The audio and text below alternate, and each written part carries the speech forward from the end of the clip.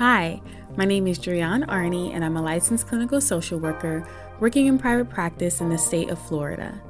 Welcome to the Cultivative Conversation podcast, where I engage listeners in conversation about mental health related topics and use questions designed to assist with exploring themes of gratitude, nostalgia, sharing and learning, to normalize mental hygiene, and to invoke togetherness and intimacy through conversation. Welcome to another episode of the Cultivative Conversation podcast. Today's #Cultivative Conversation question is as follows. What is your favorite quote? Some effective follow-up questions or things to explore include: what does this quote say or mean to you? What about the quote's message makes it your favorite? Which of your values are reinforced by this quote? And in what situations does this quote motivate you to make decisions that are in line with your values?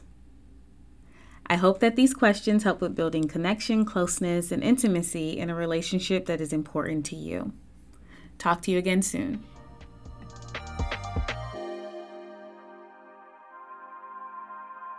Thank you for joining me for this cultivative conversation. If you have not already, please subscribe to the Cultivative Conversation podcast and share this episode with a friend.